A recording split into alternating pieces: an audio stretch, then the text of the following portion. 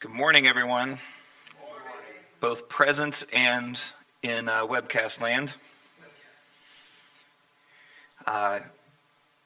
It is March 29th, 2020, at least our third week of webcasting. So I think we've been ironing kinks out week after week. It's been really exciting to see the the response and the blessing that this has actually been to a lot of people all over the place. We've been talking about it in the back after services and the private conversations and stuff. So this has been exciting. This is my first opportunity to do it, so I'm excited to be here.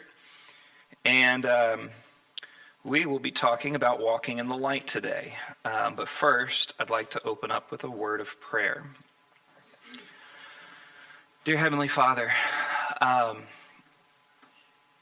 thank you for today. Thank you for this opportunity to share your word. Thank you for your day, the Lord's Day celebration. Thank you for the faithful that come and participate both in the service presently, physically, and due to social distancing and limitations are present on the webcast. I pray your blessing upon all who hear this message. You are a God who is beyond spatial and time limitations. Whether we're in different time zones or different places, God, you are still present. You are still active. Your Holy Spirit is not constrained to those limitations that we are. I loose your Holy Spirit and I pray your blessing, God, on this service and on this fellowship today, both present and far away. In Jesus' name, amen. Gentlemen and ladies, I actually did want to share one thing. I watched a series last night. It was the first season of a crowd-funded Jesus gospel series. It's called The Chosen. If anybody has not had the chance to watch that, the first season is up for free. I was weeping the entire time. It is brilliantly done. That is by far the best Jesus pictures I've ever seen. So they crowdfund them and they're working on the second season. But just as a little shameless plug for something that really blessed me last night, I encourage you guys to take a peek at that. We'll start by reading 1 John 1. So if anybody wants to turn to their Bibles, they're welcome to. I think I'll just read it from here. I'm reading from the NASB. It might be posted in the ESV. Hopefully that doesn't confuse anyone.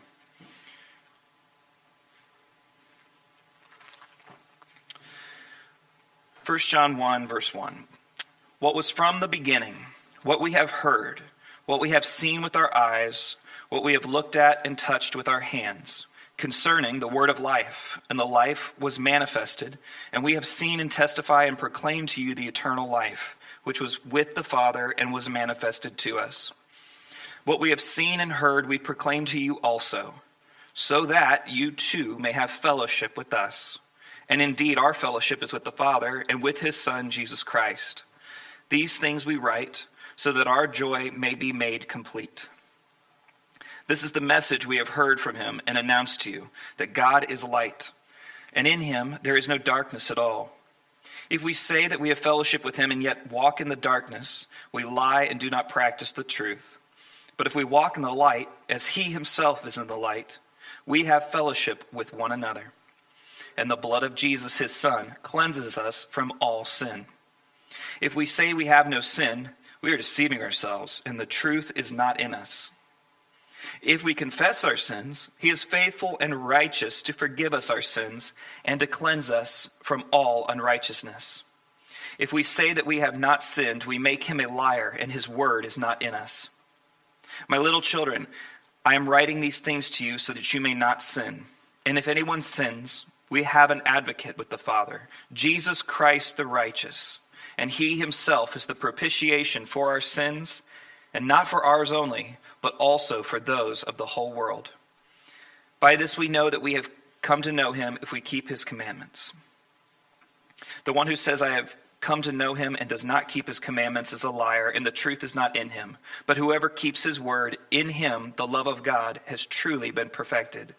By this we know that we are in him. The one who says he abides in him ought himself to walk in the same manner as he walked. Thanks. God is light. In him is no darkness. We are to walk as children of the light. That means that we are exposed. We're known. We are seen. We are not hidden.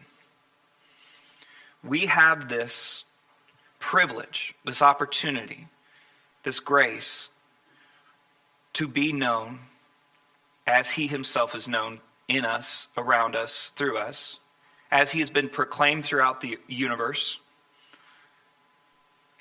He is wrapped in unapproachable light. When we are sinners, it is very difficult to appreciate God as the one who is light, who is wrapped in unapproachable light. Because it exposes us. It causes us to see ourselves in all the dark corners of our heart. But what Christ does is he beckons us to give him our dirty, nasty hearts, our sin. We're called to do that in community. And in so doing, we receive healing, we receive grace, we receive salvation and cleansing from all the unrighteousness. That is a powerful promise. More so, once we have received that cleansing, we are able to participate and share in the life of God in the covenant community in a greater degree of intimacy, transparency, and liberty. No longer is sin hindering us from the liberty that God would have for us. We are unhinged. We are unhindered. We are set free, set at liberty to know God and know each other and the love that he has for us and share that corporately. We are able to comprehend with all the saints what is the width and the length and the height and the depth of the love of God in Christ Jesus when we walk in the light together. The Apostle John gives some reasons why he was writing this entire epistle, but especially this first section, so that you too may have fellowship with us. And indeed, our fellowship is with the Father and with his Son, Jesus Christ. These things we write so that your joy would be made complete. 2 reasons right there. In the fellowship with God and the people of God, we have joy. We have pleasure. Because we are at liberty to do exactly what he created us to do. Know him and enjoy him forever. That's powerful. This is the liberty and the promise of walking in light. Moreover, Jesus says in John 8, I am the light of the world. Whoever follows me will not walk in darkness, but will have the light of life. There is life in this light. John 11, 9 and 10, Jesus answered, Are there not 12 hours in the day? If anyone walks in the day, he does not stumble, because he sees the light of this world. But if anyone walks in the night, he stumbles, because the light is not in him. What we can understand is that when we are walking in the light, we have a sure footing. As the psalmist wrote, Thy word is a lamp unto my feet and a light unto my path. We know where we're able to go. We're able to follow with assurance and clarity when we walk in the light. But if we're covering our sins, if we're walking in the darkness, if we are limiting the exposure that God's penetrating glory light would have on our hearts, we do not have sure footing. We stumble. We find ourselves not just concealing a sin, but compounding it, almost in a domino effect.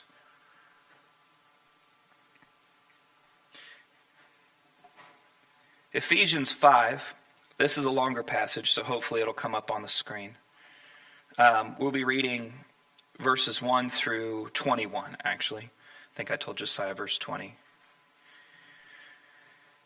This is following Ephesians 4, right after he's given all these fantastic, Paul, the writer of Ephesians, of course, has given all these fantastic descriptions and what I even sometimes call the mechanics of the kingdom, how the body works together, supplying whatever need is present by all the working of all the joints and so forth, building itself up, the body building itself up in the love of God. Through service and so forth. That's what Ephesians 4 kind of goes into, and then it starts talking about walking in a manner worthy of the calling of God based on those understandings. But Ephesians 5 goes a little bit more descriptive of all the things that come about by walking in the light, based on all of that. The first verse says, "Therefore, be imitators of God as beloved children, and walk in love, just as Christ also loved you, and gave himself up for us, an offering and a sacrifice to God as a fragrant aroma. But immorality, or any impurity, or greed must not even be named among you, as is proper among saints. And there must be no filthiness, and silly talk, or coarse jesting, which are not fitting, but rather giving of thanks. For this you know with certainty, that no immoral or impure person or covetous man who is an idolater has an inheritance in the kingdom of Christ and God. Let no one deceive you with empty words, for because of these things the wrath of God comes upon the sons of disobedience. Therefore, do not be partakers with them. For you were formerly darkness, but now you are light in the Lord. Walk as children of light. For the fruit of the light consists in all goodness and righteousness and truth, trying to learn what is pleasing to the Lord. Do not participate in the unfruitful deeds of darkness, but instead even expose them. For it is disgraceful even to speak of the things which are done by them in secret. But all things become visible when they are exposed by the light. For everything that becomes visible is light. For this reason it says, 'Awake, sleeper, and arise from the dead, and Christ will shine on you.' Therefore be careful how you walk, not as unwise men, but as wise, making the most of your time, because the days are evil. So then, do not be foolish, but understand what the will of the Lord is. And do not get drunk with wine, for that is dissipation, but be filled with the Spirit, speaking to one another in psalms and hymns and spiritual songs, singing and making melody with your heart to the Lord, always giving thanks for all things in the name of our Lord Jesus Christ, to God, even the Father. And be subject to one another in the fear of Christ." In verse 8, he makes the statement, "You were formerly darkness, but now you are light in the Lord." God is light, and when he produces his life in us, we take on his nature, his DNA. He is our Father. Our natures are changed. No longer are we children of darkness. We have been transferred to the kingdom of God, and now we are children of light. We are light in the Lord. Therefore, be imitators of God. Therefore, be not partakers with the wickedness, with the things and the deeds of darkness. Arise from the dead, awake, sleeper, and Christ will shine on you. How may we walk in the light? Because there is actually the implication, let me make sure I make this point. But all things become visible when they are exposed by the light, for everything that becomes visible is light. When we are willing to expose ourselves, when we are willing to agree with God's declaration and recreation of our natures as children of light, we begin to expose things and bring them into the light. And they can become light too. Anything visible is light. It can therefore be dealt with. It can therefore be an extension of that grace and life and light that he has made us. We are able to extend and shine his light into the earth. That's important to understand about the new nature. It's so powerful. Light is so powerful that darkness cannot abide. You turn on a light switch, no more darkness. It's not even a contest. The light is so powerful, and the eye is drawn to the light so much that darkness flees every single time. It's not even a contest. It's victory, always. And God is light.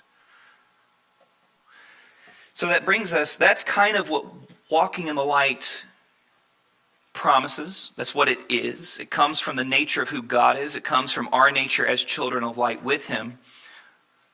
But there's also implications for how we are to walk. But what happens if the light hasn't fully taken effect in all of our areas of life? What happens if we are found to be foolish in our understanding of the will of God and getting drunk with wine and participating in debaucheries or having secret sins or past traumas or struggles in your marriage or bad work habits or just bad discipline in general? What happens when the Christian struggles? What are we to do? The answer is we're to confess our sins. We're to repent of our sins. But part of repentance is confession. Part of repentance is bringing those sins into the light that they may be healed. If we confess our sins, he is faithful and just to forgive us our sins and cleanse us from all unrighteousness. There is no condemnation for those who are in Christ Jesus.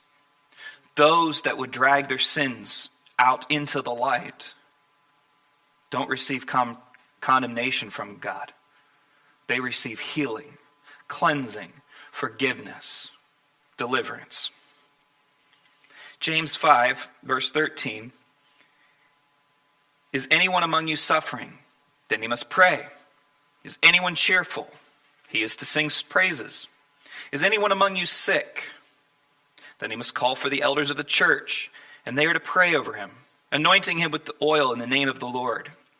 And the prayer offered in faith will restore the one who is sick, and the Lord will raise him up. And if he has committed sins, they will be forgiven him. Therefore, confess your sins to one another, and pray for one another, so that you may be healed. The effective prayer of a righteous man can accomplish much. Elijah was a man with a nature like ours, and he prayed earnestly that it would not rain.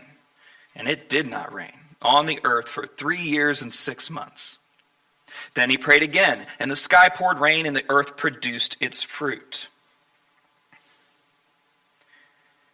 God has called us to confess our sins to one another, that we may be healed. We actively participate as children of light. We actively participate in God's increasing light in the other believers around us, in the covenant community. When, by grace through faith, the Holy Spirit has convicted one to confess his sins, bring it into the light, we as children of the light have the opportunity to administer the grace of God, administer an absolution, administer by the effective prayer of righteous men, the righteousness of Christ given to us, healing and deliverance. That sin brought into the light, made visible, has no power. It's done for. And we, as Christians, children of light, have the opportunity to do that for one another.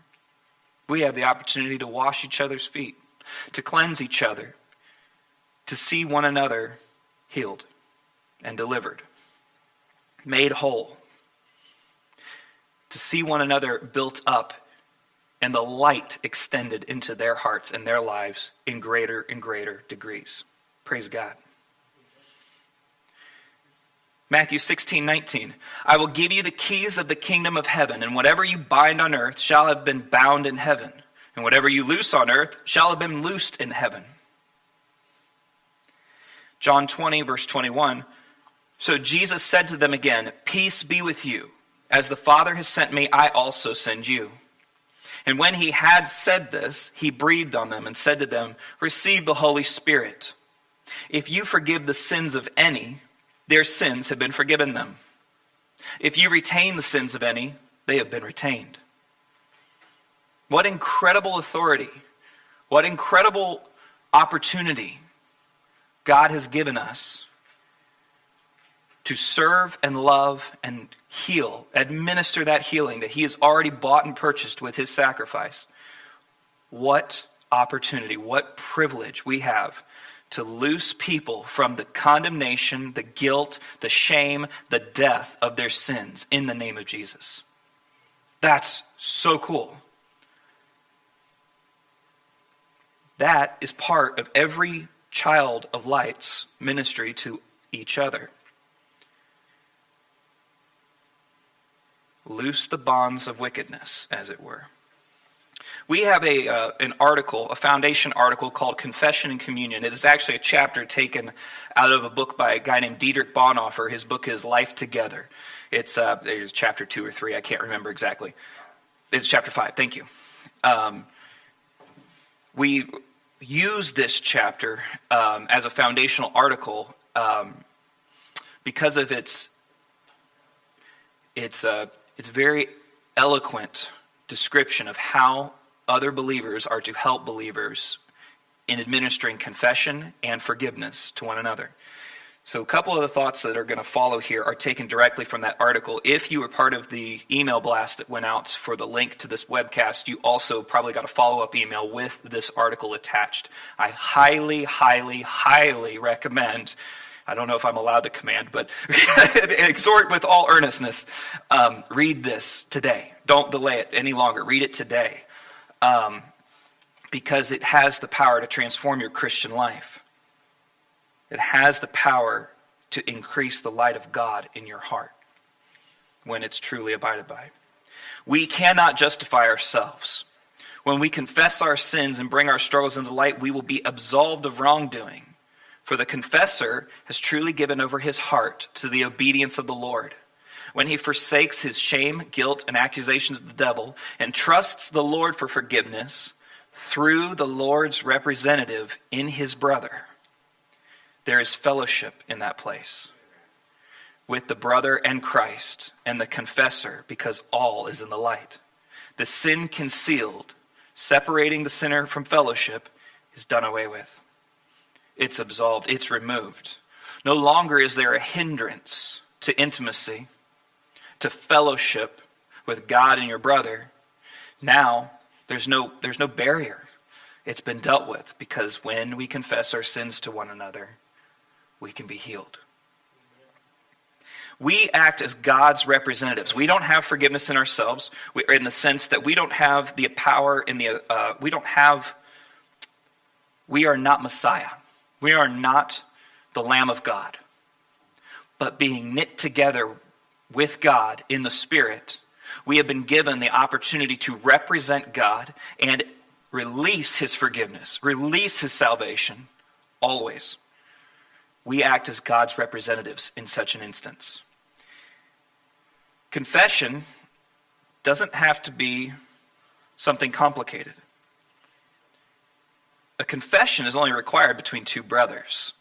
The whole congregation is not needed to receive confession for the absolution administered by one brother, because the one brother is adequate by grace through faith to administer the sin, or administer the forgiveness. So there's some positives there, right? We are such effective representatives by grace through faith, based on God's sovereign ordinance, that we don't need to have everybody know every last detail of every sin that we've ever had. Yet, with true confession, true repentance, and true forgiveness, even with a one-on-one relationship, it is finished. Fellowship with the greater body, with the greater congregation, is restored with the one-on-one interaction.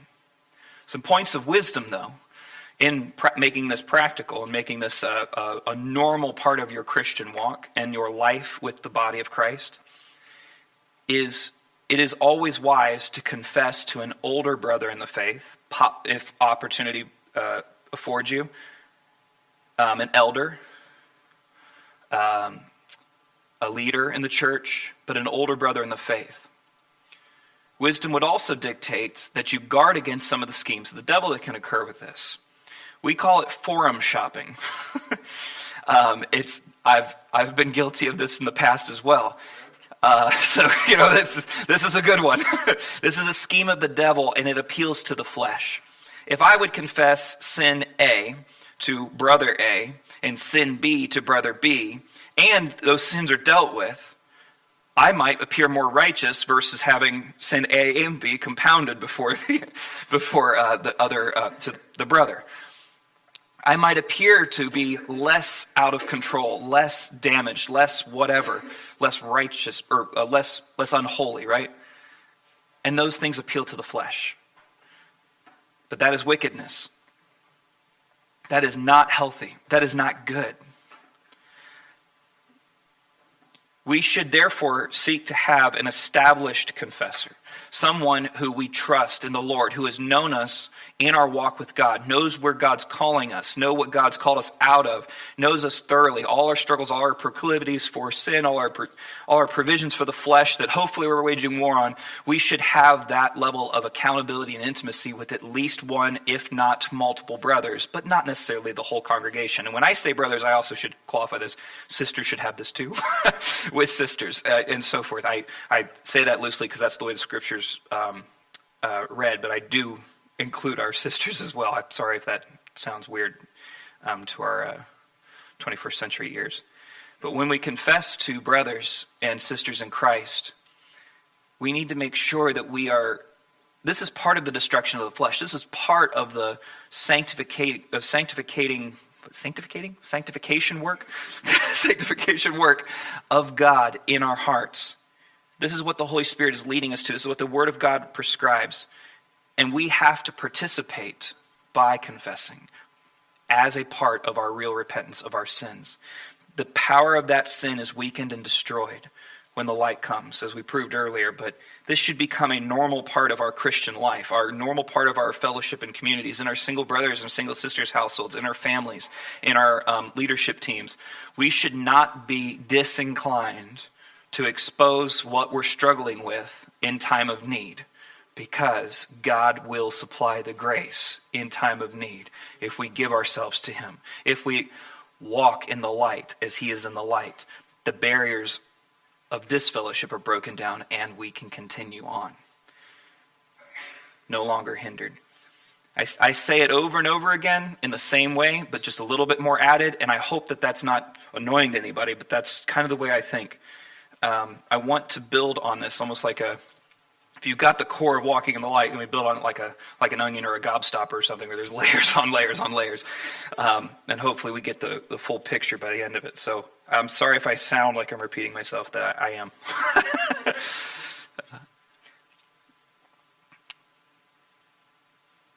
So don't forum shop. It's not a good move. Ultimately, confession is the path to deliverance and healing. When we stop letting the devil rob us of the liberty and blessing of fellowship, and we do confess our sins in the right way, to the right people, regularly and often, that concrete reality of mercy and forgiveness is born deep, deep in our spirits, and it becomes natural. It becomes normal. We are geared towards that level of grace in our lives, that level of transparency, that level of walking in the light, and the devil is just losing ground. The devil is losing power in our hearts and in our flesh when we operate and abide in that level of grace and life as a normal Christian reality. So I encourage us that walking in the light, as He is in the light, must become practical and real and normal.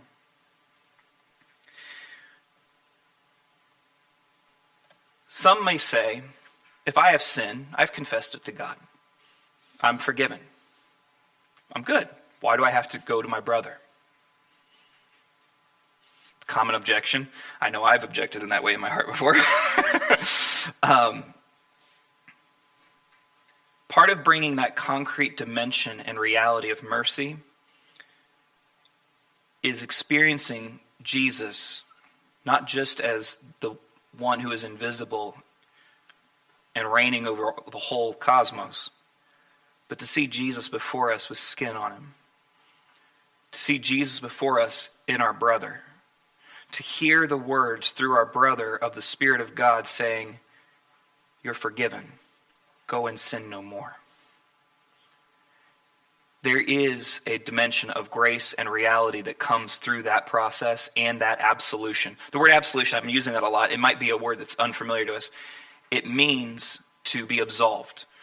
which is more of a legal term that means that it's truly written off, like it's sealed and done, it's absolved, and it's wiped away, like considering like a record, like what is the word? Expunged. Yeah, expunged is a good one. Absolved and expunged are very similar legal terms, right? So when I say absolution, I'm referring to the legal dimension of forgiveness in the believer's heart. That absolution has a very concrete, very assured reality when we have witnesses to it. When we have other brothers and sisters that are aware that, yes, that was confessed. Yes, that was absolved. Yes, you were forgiven. Yes, the devil does not have authority over you in that way anymore. Because you will be tempted again, according to common sins from your past, and many others probably in the future as well, but certainly according to the same things. I know in my Christian walk, I have been tempted over and over and over again to the exact same series of sins, and by the grace of God, hopefully I'm gaining traction where those same temptations don't have as much sway, don't knock me off my horse, so to speak, as often, don't get me off the path as often. Hopefully, I'm gaining ground on those things that are common to my flesh and man. But part of that war, part of that victory over those things is confession, is walking in the light, is being forgiven, both by God and receiving that forgiveness through a brother, through the elders, through accountability and representative delegated authority. When Jesus says he says it a few times actually, go and sin no more, he's not merely saying just cease the sinning. That is true. He's saying don't sin anymore, but there's a reality, and this is why I brought up the Chosen movie. One of the things that the Chosen series, one of the things that's very apparent in the actor who's portraying Christ is he says the exact things that are written in Scripture, but when you can see it in his eyes, when the empathy is present in the eyes of the one who is saying, go and sin no more, you're forgiven, there's a greater depth to that command to go and sin no more. There's a love and an empathy that comes attached to that that's more like saying, go and stop hurting yourself. Stop destroying yourself. I love you too much to let you stay in this condition. Go and sin no more. Quit letting death operate in your members. One of the things with having confession to a brother and then the brother absolving the sin and releasing that grace to you is you get to see if the heart of God is truly operative in the one you're confessing to. You get to experience the love of God, the grace of God in a very tangible way where that empathy factor is present. That's very healing. That's very, very powerful. I've had that many times in my life. So many people can sit there and say things like, God loves you. But when God's saying it through someone, when God says, this is my beloved Son in whom I'm well pleased, and he's saying it through someone, there's a greater impact, a greater weight there. It's truly restorative.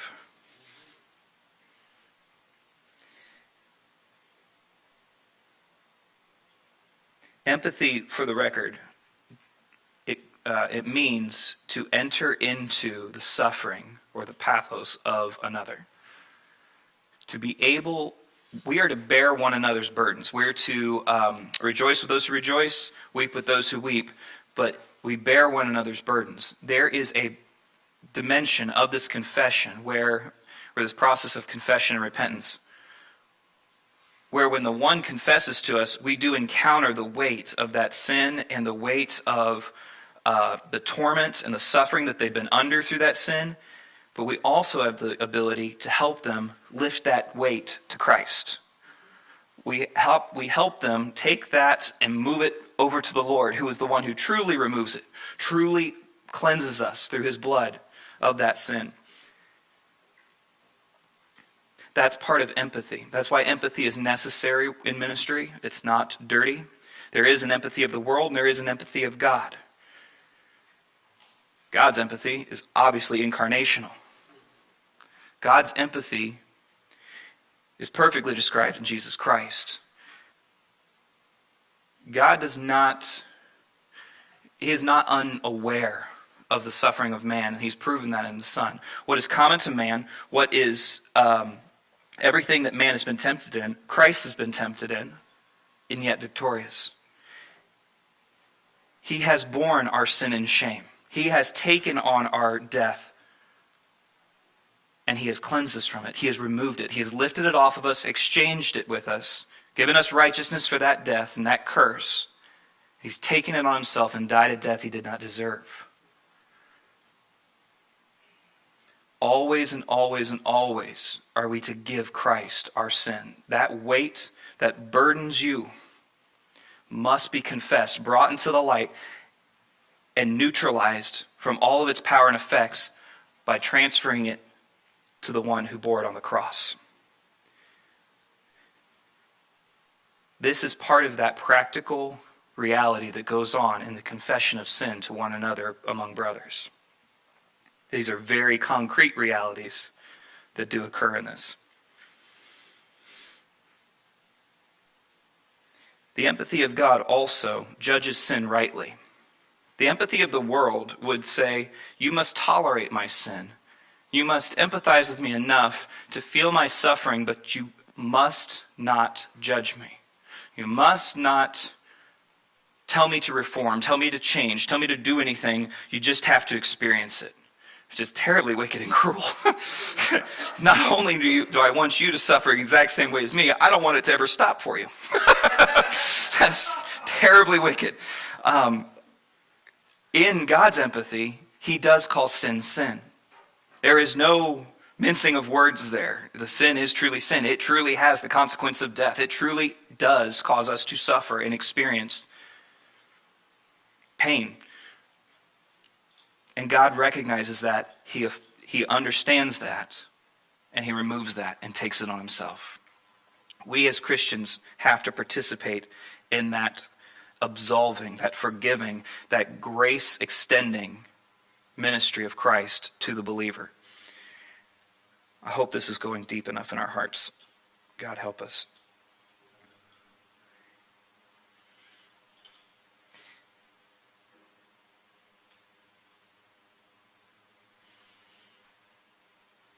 People are burdened by all manner of sin and shame.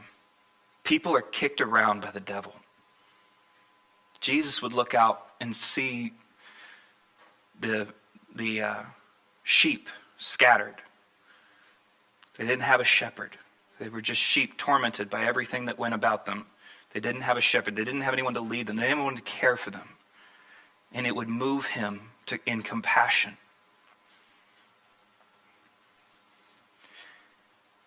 In John 17, he says, I sanctify myself for their sakes.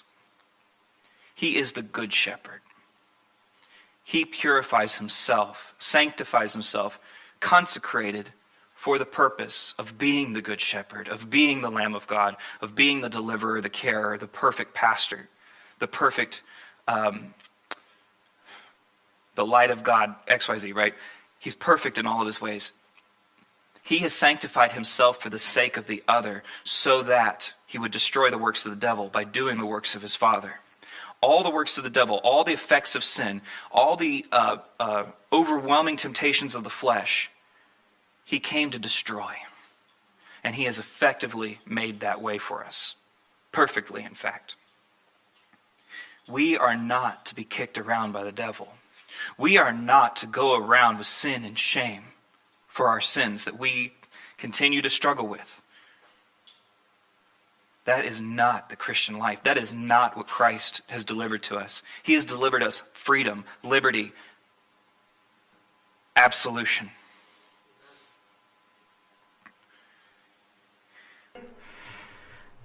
I struggled with anger periodically. It'd come back. I was so annoyed. I was even embarrassed by the fact that it had come back. But on this principle of walking in the light, what I decided to do was send an email to the elders and say, I'm struggling with anger again. I'm angry again. Help. I have to tell you, I never had the chance to sit down with anybody. I didn't have the chance to talk to anybody. They all acknowledged they got the email. And it was basically like I brought it into the light, and then all of a sudden it just dissipated. It didn't take something crazy, something weird. I brought it into the light. I was obedient to my end of the bargain, and they probably started praying for me. That's probably what happened. And all of a sudden it just dissipated. It weakened. It literally went away. I wasn't angry anymore. All the way up into writing that email, I was totally bothered by this, like truly like disturbed. I'd say that to testify to the efficacy of walking in the light, to confessing it and bringing it out. Yes, we probably should try to set up a meeting and talk one-on-one, and we have had many meetings since then, so it's come up. But it was amazing to me how quickly the grace of God flooded into my situation. That's what was truly incredible. And I testify to that to encourage us that this is not just good, kind words that are scriptural. This is very practical Christianity. This is a very real need, day in and day out. We all need this. We all need that level of victory over our struggles and our sin, day in and day out. I encourage us with that today. And if it gets, we can expect that deliverance ministry, casting out of demons and inner healing and stuff, which we are, I think we're actually moving towards that right now, a new season of fresh deliverance and fresh inner healing. I think we're really seeing a lot of grace of God in that movement. So I encourage us to participate with that by confessing our sins, by finding accountability partners, elders that you can confess your sins to and get that healing and get that prayer and get that freedom. Because God is always for delivering his people. He is always interested in casting off the bonds that sin and shame and the devil and our flesh have put on us. He's always interested in freeing the captive. Would that we tapped into that always intentionality of God, that ever-present grace, ready to deliver, ready to heal. Would that we all engaged in that on a regular basis and we set the captives free. Lord, have mercy on us as we learn to understand your ways, as we learn how to do community better, as we learn to do Christian community the way you have patterned in the scriptures, with walking in the light, with transparency, with confession of sins and absolution, with freedom and liberty abounding, so that we would be at liberty to obey and love and worship you with true, unhindered hearts together, that we would be able to comprehend with all the saints all the dimensions of your love. Lord, bring this to bear in our hearts and our minds.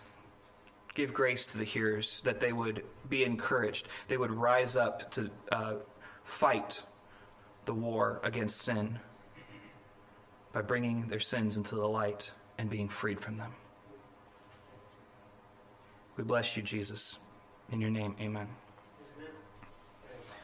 I think Josiah's going to put a slide up here. I'll just briefly make mention of it.